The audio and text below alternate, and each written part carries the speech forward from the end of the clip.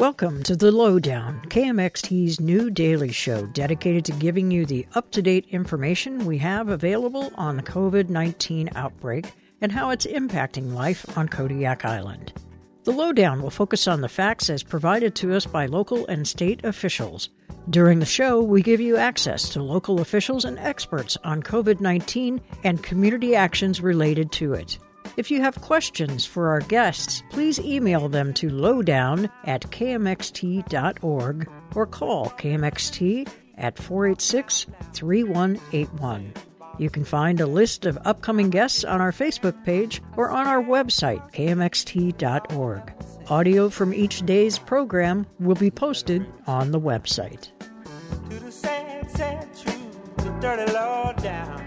It's another day of the Dirty Lowdown. Good morning, everyone. Thank you for tuning in this morning. Mike Wall in the studio this morning with Major Dave from the Salvation Army, Rebecca Shields from the Kodiak Women's Resource and Crisis Center. We'll begin with the latest from the Kodiak Emergency Services Councils. There's a live forum tonight.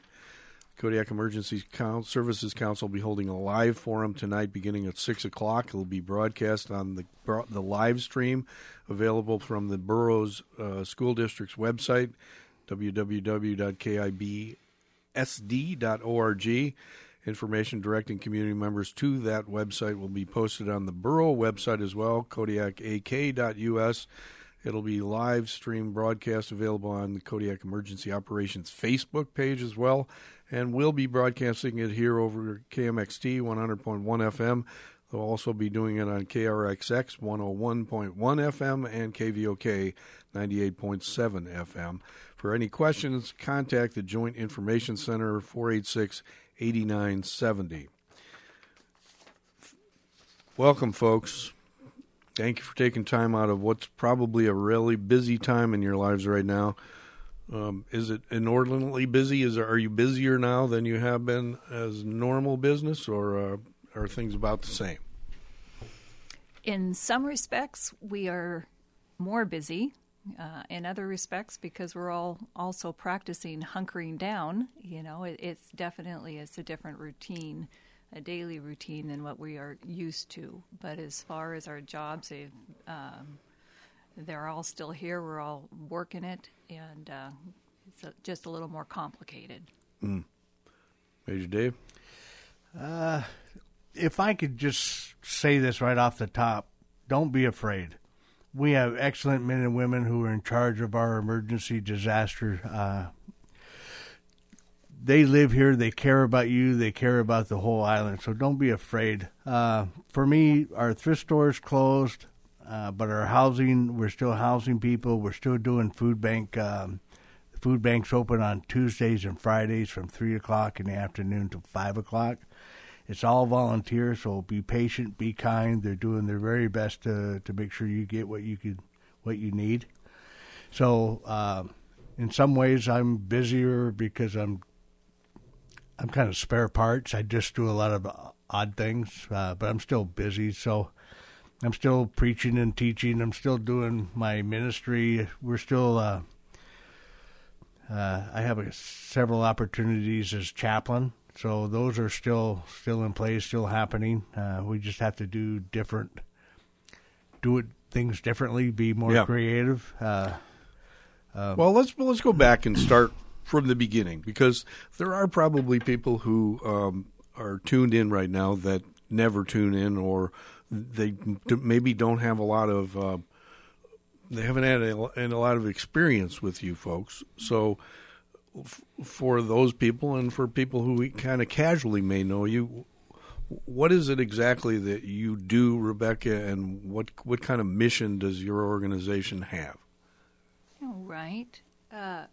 So I am the executive director of the Kodiak Women's Resource and Crisis Center, and the Crisis Center, the Resource and Crisis Center, is a 25-bed shelter for victims of domestic violence and sexual assault. The agency itself provides direct services for those that are experiencing domestic violence and or sexual assault. We also provide outreach, education, and prevention work in the community, as well as close collaborations with first responders. and just collaborative work, both trying to respond to domestic violence as well as prevent it. Now, you've been around in the community since I can recall. I mean, it must have started in the 70s or 80s? Mm-hmm. Yeah, the organization first organized back in the late 70s. Our shelter opened in 1985 as a 10-bed shelter, and we have since grown. So to 25. We are now a 25-bed shelter. Yeah. And in the normal course of, you provide services then for families and for individuals, right? Right. We provide both residential services for those that are needing shelter for direct safety. And we also provide non-residential services for folks that just need to do some safety planning, legal advocacy work, just need support and help in their daily lives. So we offer on help on a number of different levels and intersect with the community on a number of different levels. So I'm assuming because the demand was so high, you went from 10 to 25 at some time. Yes. And are you at capacity, or do you usually run with 25 beds with a waiting list? Well, we were at and past capacity before we got our 25 beds, which is why we needed the extra beds. Now we, normally speaking, we run, we usually serve about 12 to 15 on average.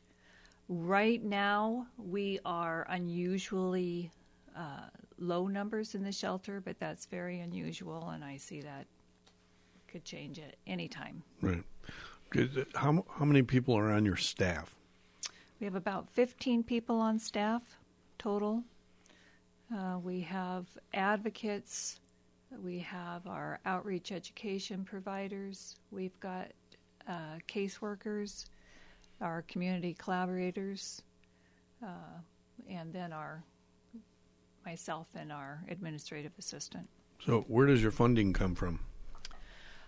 Our primary funders is a statewide funding from state government, the Council on Domestic Violence and Sexual Assault, which is a combination of general funds from the state as well as pass-through funds from federal government. We have also support here in our Kodiak community through the city and through the borough, and a couple of other pass-through grants, and then community support.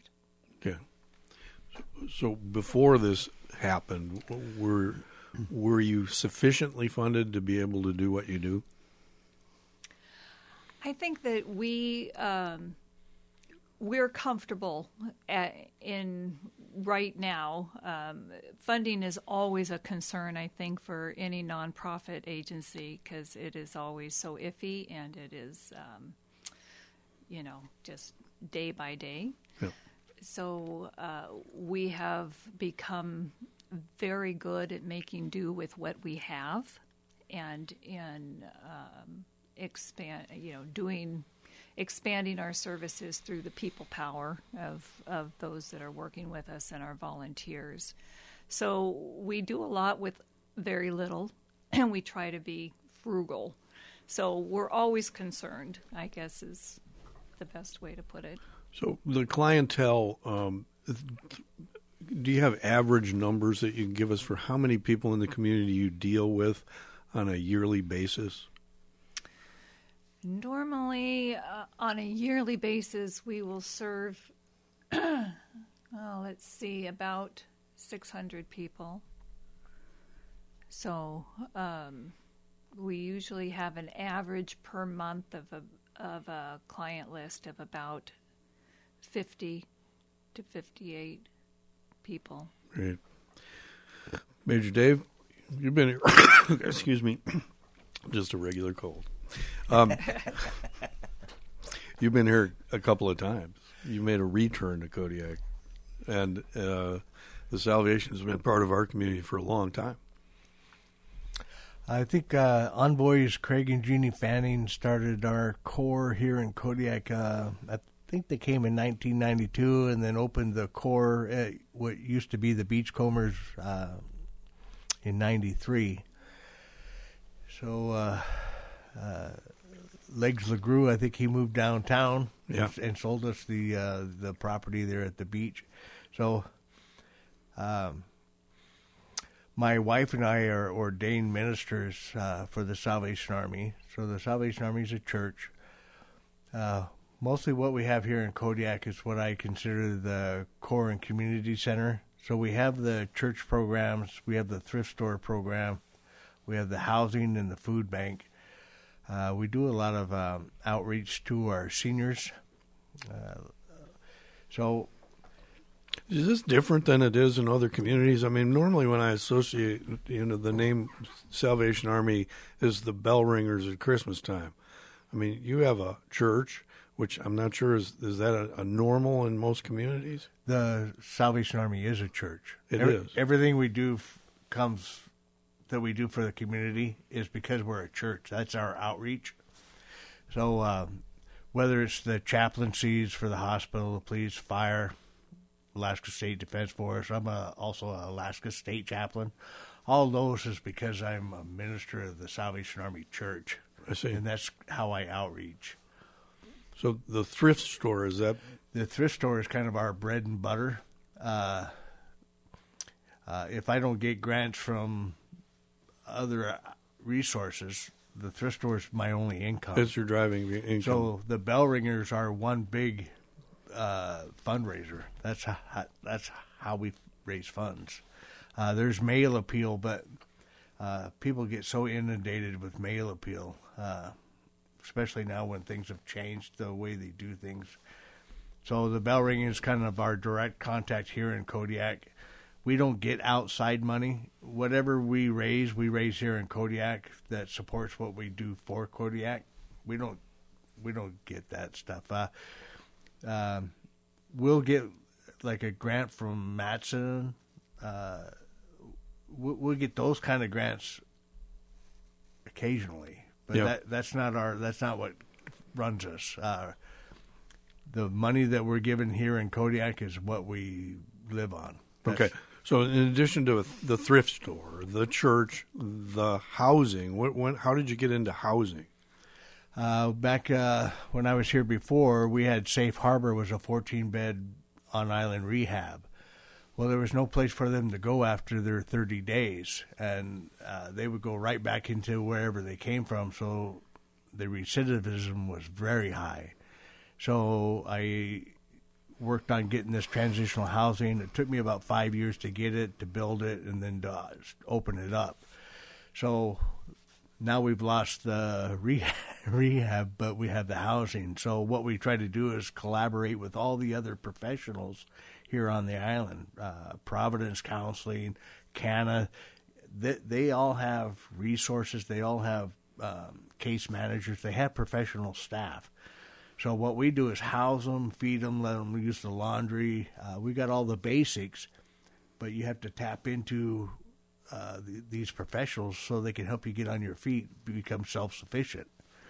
And that's hard to do if you're living under the bridge or sleeping in your car. So you're the bridge between homelessness and transitioning into long-term regular living environment, right? Right. There's a key difference between Brother Francis. They do direct contact with the homeless, and not everybody that's on the streets wants to come into the Salvation Army housing because there's rules, and there's a program, there's expectation. So you're a continuation of a drug or alcohol rehab program? Well, it didn't. A lot of ours are drug and alcohol issues, but anybody can come. You have domestic violence, you lost your job, you lost your house, you lost your car. There's all kinds of reasons that you would need housing. It's not just drugs and alcohol. That's the ones that seem to get the most attention, but there's all kinds of reasons to be without housing. Okay. So what's the capacity of the housing that you have to offer? On the men's side, we have 10 beds, and on the women's, we have 7. So I think right now we have 4 women and 7 men, I think. Okay.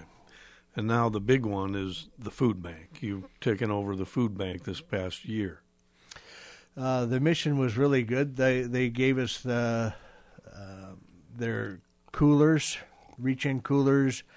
Seashares gave us a reach-in freezer. We had some freezers from our little food bank that we had. So the mission gave us a box truck and a van, and then they let us use one of their employees for 2 months, I think.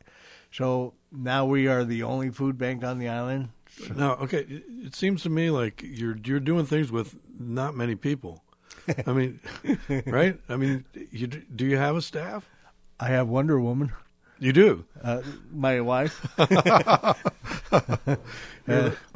We got an agreement. She does all the work. I do all the fun stuff. You're in here talking and she's out working. Is that right? That's right.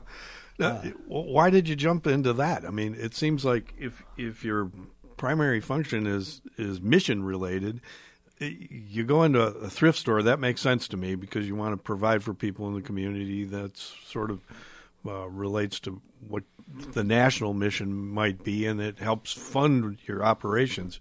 But why would you jump into housing and then jump into the food bank too? Well, we didn't jump into the food bank. We were the only food bank for many years. When the Fannings opened the Salvation Army in the early 90s, they started it with a food bank up on where Diamond Jim's little bar used to be. Oh, yeah. They had a little gray shed up there, and they would get local produce and food donations, and then they started with the food bank. So when did it go away?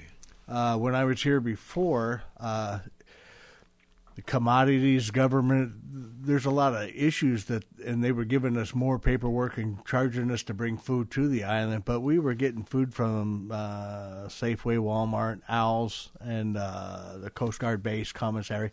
So why would we pay to bring food to the island? So I stepped away from the government part of the commodities, and the mission picked that up. Okay. Trevor was really good at organizing, and so he got all kinds of grants, and he did a wonderful job with that. I just didn't have the manpower to do what the government was asking us to do. There's a lot of paperwork. I don't have extra office. I just have my wife. Yeah. So when the mission decided to step away from it, you decided somebody had to do it? I didn't decide that. Food Bank of Alaska called and asked us. We didn't volunteer. We didn't volunteer to take on what we walked away from. No, that's not how that went. But you're happily doing it. Is that what you're saying? Oh, yeah, yes, it's a great privilege. I'm going to record that answer. So, how many people go through that thrift store on a regular basis? You know, I have no way of knowing that. Saturday's like our best day because everybody's kind of free to move around from their jobs and stuff. You know, I don't really know how to. A lot of people come in just to walk around and shop and burn up some time for their lunch or their break or in between meetings. It's really just kind of a coffee shop without coffee. You know, they just come around, mill around. Yeah. And they'll maybe buy something. The thrift store is kind of our bread and butter to make sure that we have basics, you know, keep our vehicles going. And so do you own the buildings? Yeah, the Salvation Army owns everything. They don't rent or nothing like that. The only thing that we rent is like storage from Dan Rohr's. Yes, right. Because we don't have any storage space on the island, so we rent containers. Gotcha. How many people are come in on a regular basis and make use of the food bank? with the transition, I haven't got those numbers nailed down because a lot of people still don't know that we're the food bank now. So, and we've lost a lot of people from the island. So our numbers we used to do every Friday at the Salvation Army, and now we just do it 2 days a week. So it throws everything off a little bit. So I'm guessing 40 families was kind of the norm. And now with all this upset, our numbers are kind of down. I think folks are, because of the hunker down part. Yeah. And so our numbers for people coming in and sitting in the food bank are, I think there was like 20 this past week. Yesterday was Tuesday, right? Yeah. So I think there was like 20 families coming in. That's half of what we would normally do. Okay. We can go into that in a minute, that the number that you gave me. But you don't have a staff, or you do have? You do have a small staff, right? Well, when we expanded our food bank, the mission let us use one of their employees for a couple of months. But two of their food bank volunteers came and stayed and come both days to help distribute.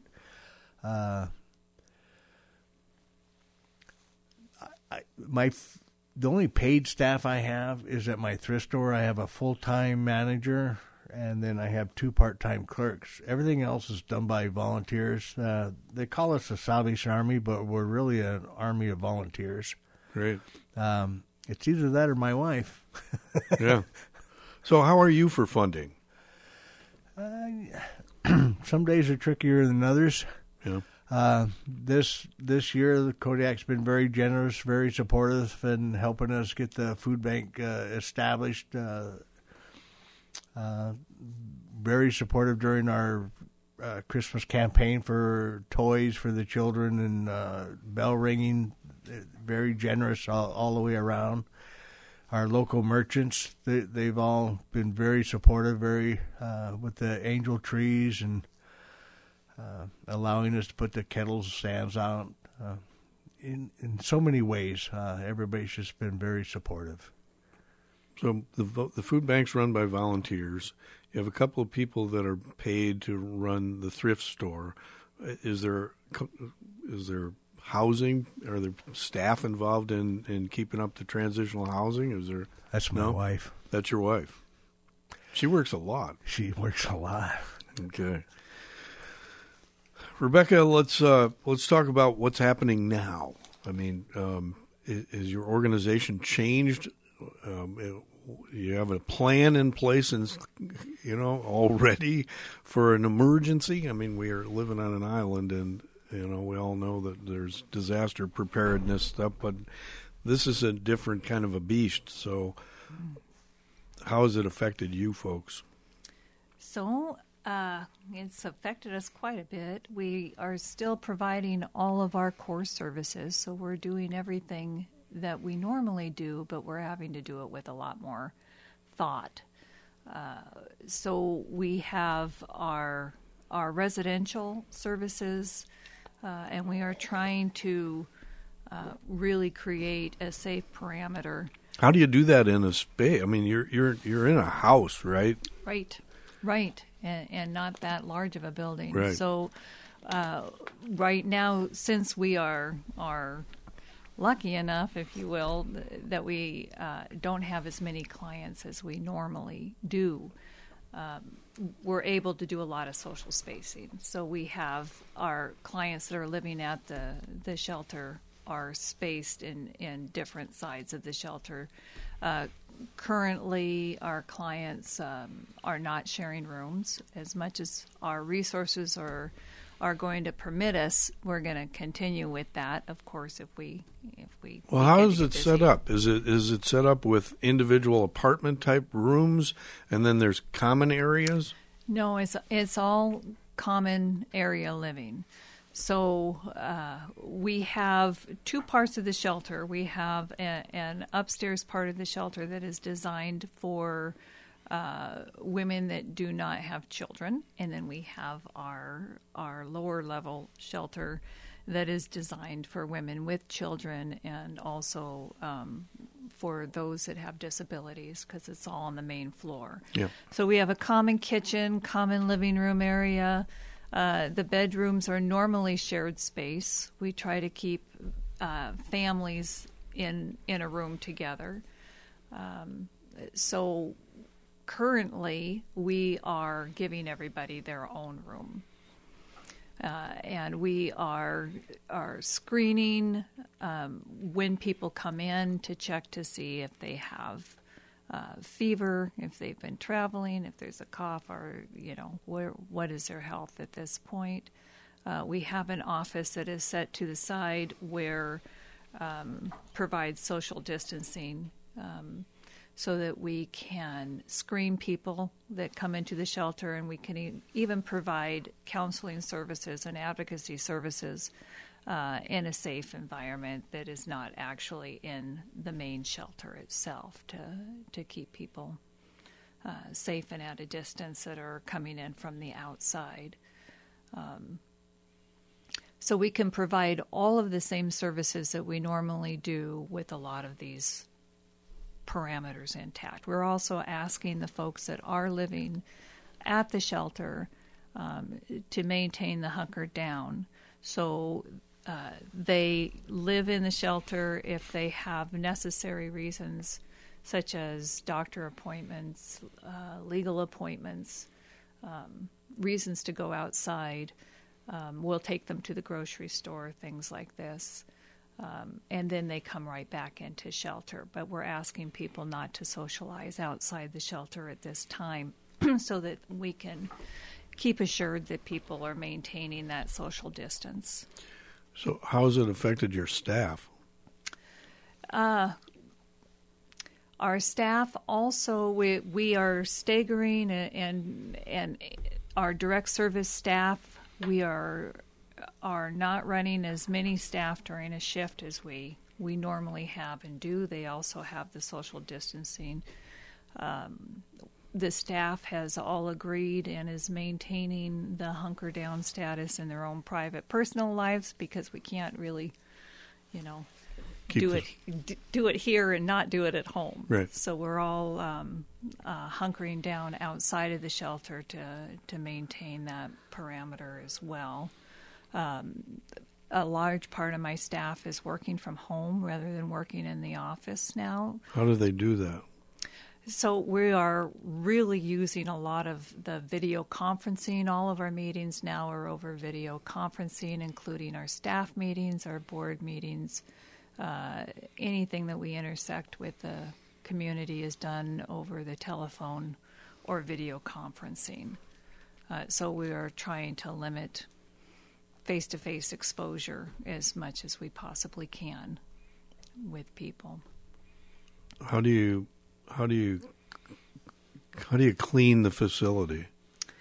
On a regular basis, we have folks that are now sanitizing the facility, of course, washing hands all the time. But part of their daily routine is going through and cleaning the shelter and keeping the surfaces cleaned and sanitized and maintained. So that's a big part of what the staff has been doing inside the shelter now. So do you have everything that you need to hunker down for a couple of weeks, a month? We have been ordering and trying to get all that we need in stock. I think right now we are doing okay. And the community has certainly been wonderful and supportive in that. Just had a call the other day from some folks that have offered to make us some masks so that we can have masks in the shelter, so that we could advocates could wear masks, and as well as clients could wear masks to protect that one more level. So I think that the biggest gap right now, or the thing that I am most concerned about, is right now we're lucky enough that everyone both staff and clients that we have are all healthy.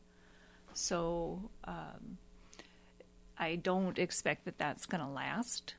I think that people are going to come that are in need of services that are having symptoms. How do you deal with that? I mean, that's a huge issue, isn't it? That will be a very huge issue. So we can, I mean, again, we're providing all of the core services that we always do with social distancing in place, but for someone who is in need of shelter that is exhibiting symptoms, we are currently working to find ways that we can provide that safely. We don't have the setup in our shelter to be able to do that in shelter without placing everybody at risk. Right. So we're in conversations with the city to see how we could do that. And I think that that is just my overriding concern as a community with our clients at KWRCC included, but not limited to. I think that just the homeless population in Kodiak is definitely the population that is at such high risk. Well, this is a time where incidents of domestic violence tend to increase, right? I mean, doesn't that give you more cause for concern? I am definitely concerned. I think that there's a lot of anxiety, a lot of stress that's happening in the community right now, and that can certainly exacerbate a bad situation, and it can place people in danger, being isolated with an abusive person would not be a good situation to have.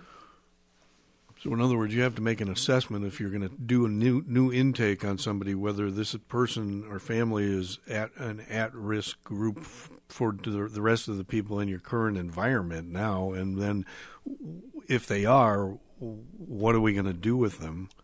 And in general, that flows over into the rest of the population. Major Dave, you're essentially closed, right, for intakes of these people that could go into your extra housing. Right. I have open beds, but I have to protect the folks that are already there, so we're not taking in new clients. They just don't have a place to go. Well, maybe this is a nice segue. I wanted to give a big tip of the hat to Brother Francis Shelter and Miss Barbara from St. James. Barbara's a deacon at St. James, so they collaborated with the efforts to wash the clothes of the folks at the shelter. So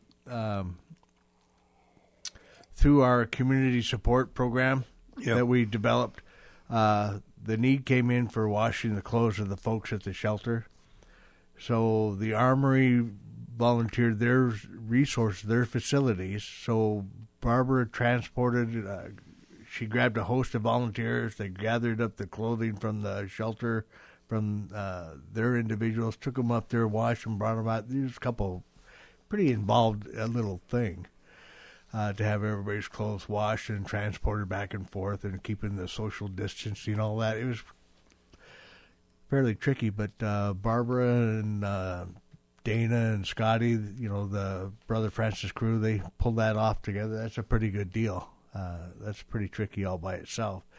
So I think tonight, when the EOC has their meeting, they're going to give you more details about how they're helping the homeless. The homeless, because everybody's important, right? Everybody's important. So they're trying to make sure everybody gets help. Well, this is a pretty trying time with people losing their jobs or with not as much income coming in. There seems to be more of a demand for services now.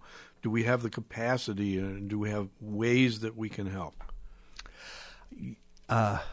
We have some really talented folks here on the island. They got great ideas. It's just trying to figure out how to implement them. And There's always a priority factor, which ones are more demanding or which ones are safest. So I have a great confidence in our emergency operations center. Those men and women care, and they know the island very well, our demographics, and there's a great deal that they're considering and trying to balance. I have great confidence in them.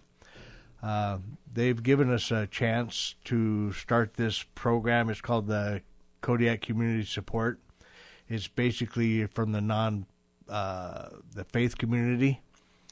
So I can kind of give you a quick summary of that'd be great services provided. So the title of this group is the Kodiak Support Team. It's available to service at-risk homebound residents.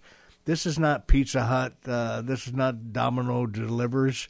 Yeah. This is specifically for those at-risk at-home residents who have been quarantined or they're not able to get out. So let me share that number with you. It's kind of the first number you need. It's 1-888-4-907-907.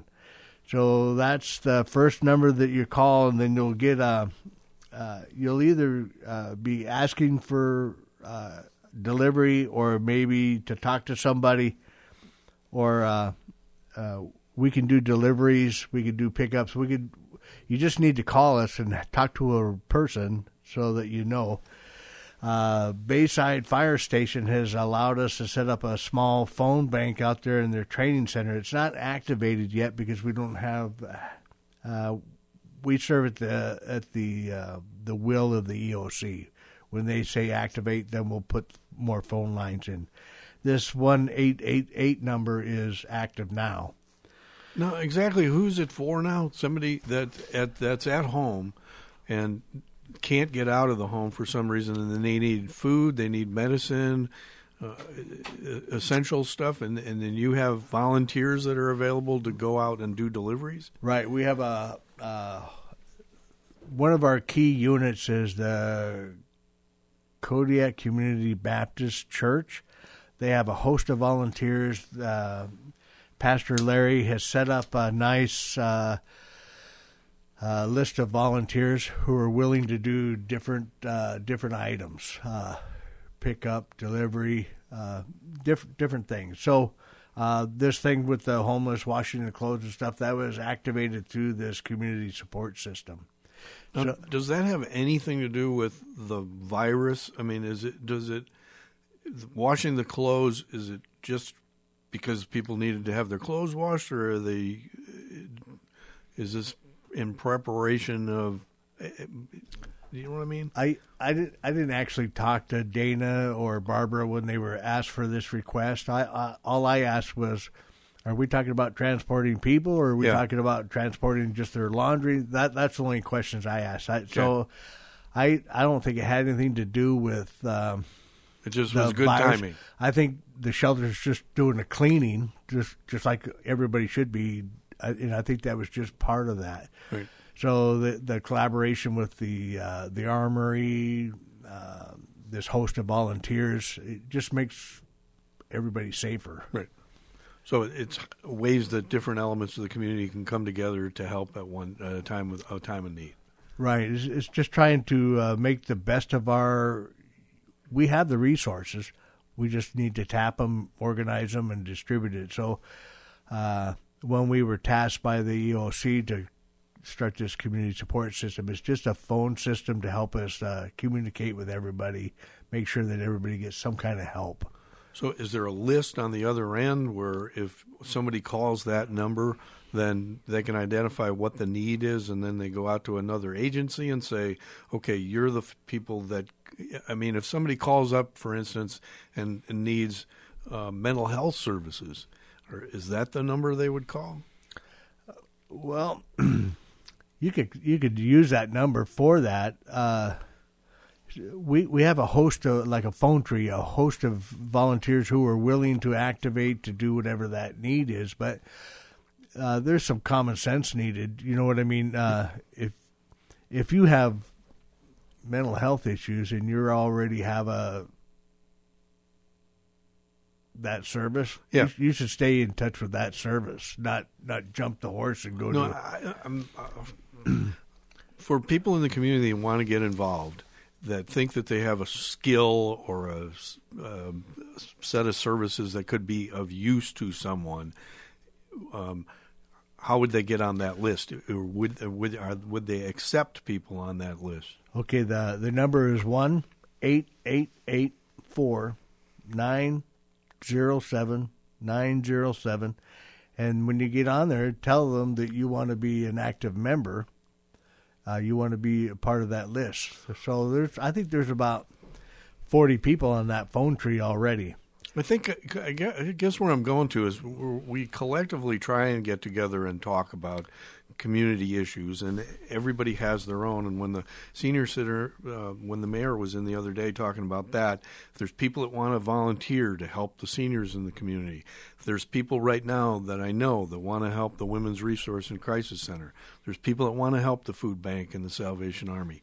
How do we put all that together to make a list? Do they directly call each organization, or the 1-800, the 188 number that I'm giving is kind of the initial starting point.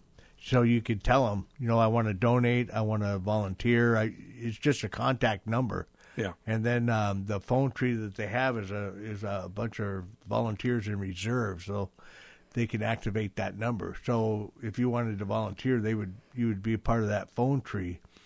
If you want to donate, you tell them you want to donate. So right now, personally, with my experiences in emergency disasters with the California fires, the earthquake in Haiti, and Katrina and Rita, this is my personal suggestion. Trying to donate goods like clothes and stuff like that, it kind of bogs down. Everybody has to sort that and store it. Yeah. So if you can donate cash, I know it sounds harsh, but cash is the easiest thing to work with. Well, in your thrift store, you're closed. Right. Right. So you don't need that kind of support. Becky, I know that this is a constant request from the Women's Resource Center. We need toilet paper. We need this kind of stuff. We need food. What do you need now? Much the same stuff. We have a clothes bank as well at the Women's Resource Center that is currently closed. So the one thing that we are asking for people to temporarily stop donating to us is clothing, because right now we can't use that. But everything else, money, always good. Food, non-perishable food, medical supplies, cleaning supplies, toilet paper, that's the pot of gold right now for everybody. Sanitizers, all of these things. They all really come in handy, more handy than normal right now. How does delivery happen, though?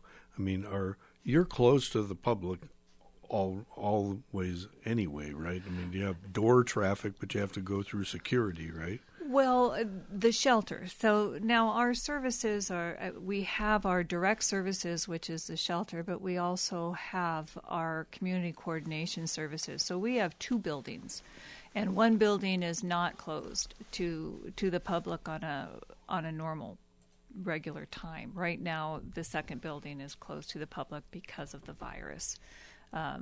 But you can still reach us on the telephone. We're all still working. All of our services are still working. We are a resource center, so part of what our services is to also have our finger on the pulse of what everybody else's services are. Yeah. So call us, with any questions, and we can help direct in the right situation or to the right place. We also have workers that are willing to go out and take things to people or help people get where they need to go. I mean, so we have a lot of services other than just what the shelter does. But the shelter is a very specific service. Okay, we got about a minute left before we have to close the show, so I'm going to give you both an opportunity to tell people what you need and give them a message from your organization. If you want to volunteer for this Kodiak Community Support, you can go online to kodiakcommunity.com and sign up as a volunteer. For our housing, we could use everything that Rebecca mentioned, the toilet paper, everything for community living. Don't be afraid. Listen to what the experts are telling you. Keep your distance. Keep clean. Don't be afraid. It doesn't do any good. We have some excellent men and women looking after you. So do your part so we can do ours. Thanks. Rebecca? So from my point, I think that one of the strongest points of working and living in Kodiak, Alaska, is our talent for collaborations.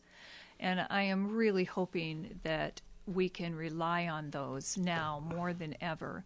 I think that, again, my largest concern is the homeless population. I think that while I, too, would counsel people not to be afraid, I also think that we need to be prepared, and that this is a highly contagious virus. And part of it is that people don't know that they have it. So we need to really act now to work together in answering what's going to happen with people that have the virus. Thank you both for what you do in support of our community. And if anybody wants to get in contact with both of them to offer your assistance, you got some good information today. Thank you. That'll do it for today from the Lowdown. Tune in tomorrow.